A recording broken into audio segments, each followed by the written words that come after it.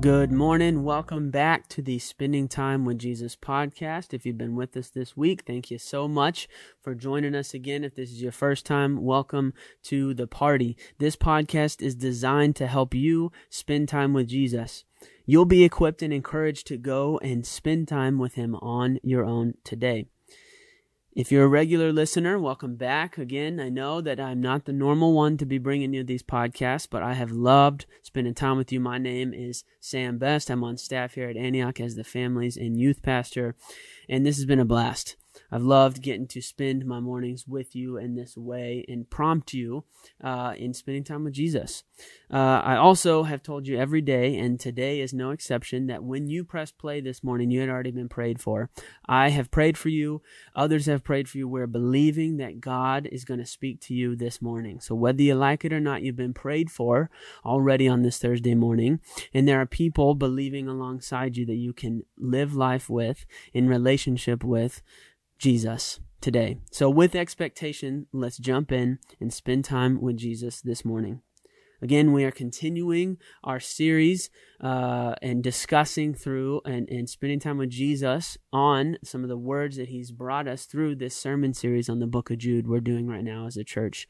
Elder Steve has brought us so far 2 sermons from this. The first one entitled Guard the King. The second one entitled Your Life Through God's Eyes. And we're really exploring how Jude, the writer of this book, was addressing certain things, with the 3 big themes being Jesus is King, your life matters, and your life is short. So we're going to be there today. What I want you to do is open up your Bible, grab your Bible, turn to the book of Jude. It's at the very end. It's the second to last book. It's really small. You might miss it, but it is worth it. And we're camping out there for 3 weeks because it's worth it. And we believe God is speaking to us in and through it. But what I want you to do is turn there, grab a notebook, a journal, something to write with, because I believe God is going to speak to you. I don't know how many times I've said that this morning, but it's true. I believe God is going to speak to you, and you might want to write it down. So what we're going to do is we're going to read, like we did yesterday, we're going to read verses 1 and 2. So Jude chapter 1, verses 1 and 2, I'm going to jump right in, read along with me.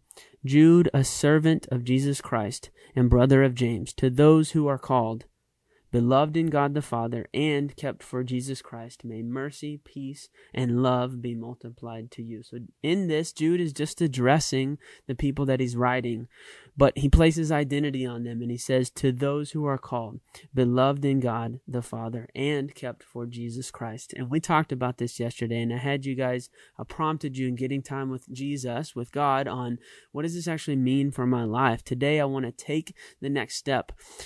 And I want us to come in believing that we are called, that we have a purpose, and that God has given us a power, that He has given us authority, has filled us with His Spirit. And what I want you to do is I want you to get with God on this again, and I want you to ask Him, and I want you to search the Scriptures. Literally, I want you to Google search for Bible verses, the words of Jesus. Start in John 15 and 16 is a great place to start this morning, but I want you to search the Scriptures this morning and get with God on the what does it mean?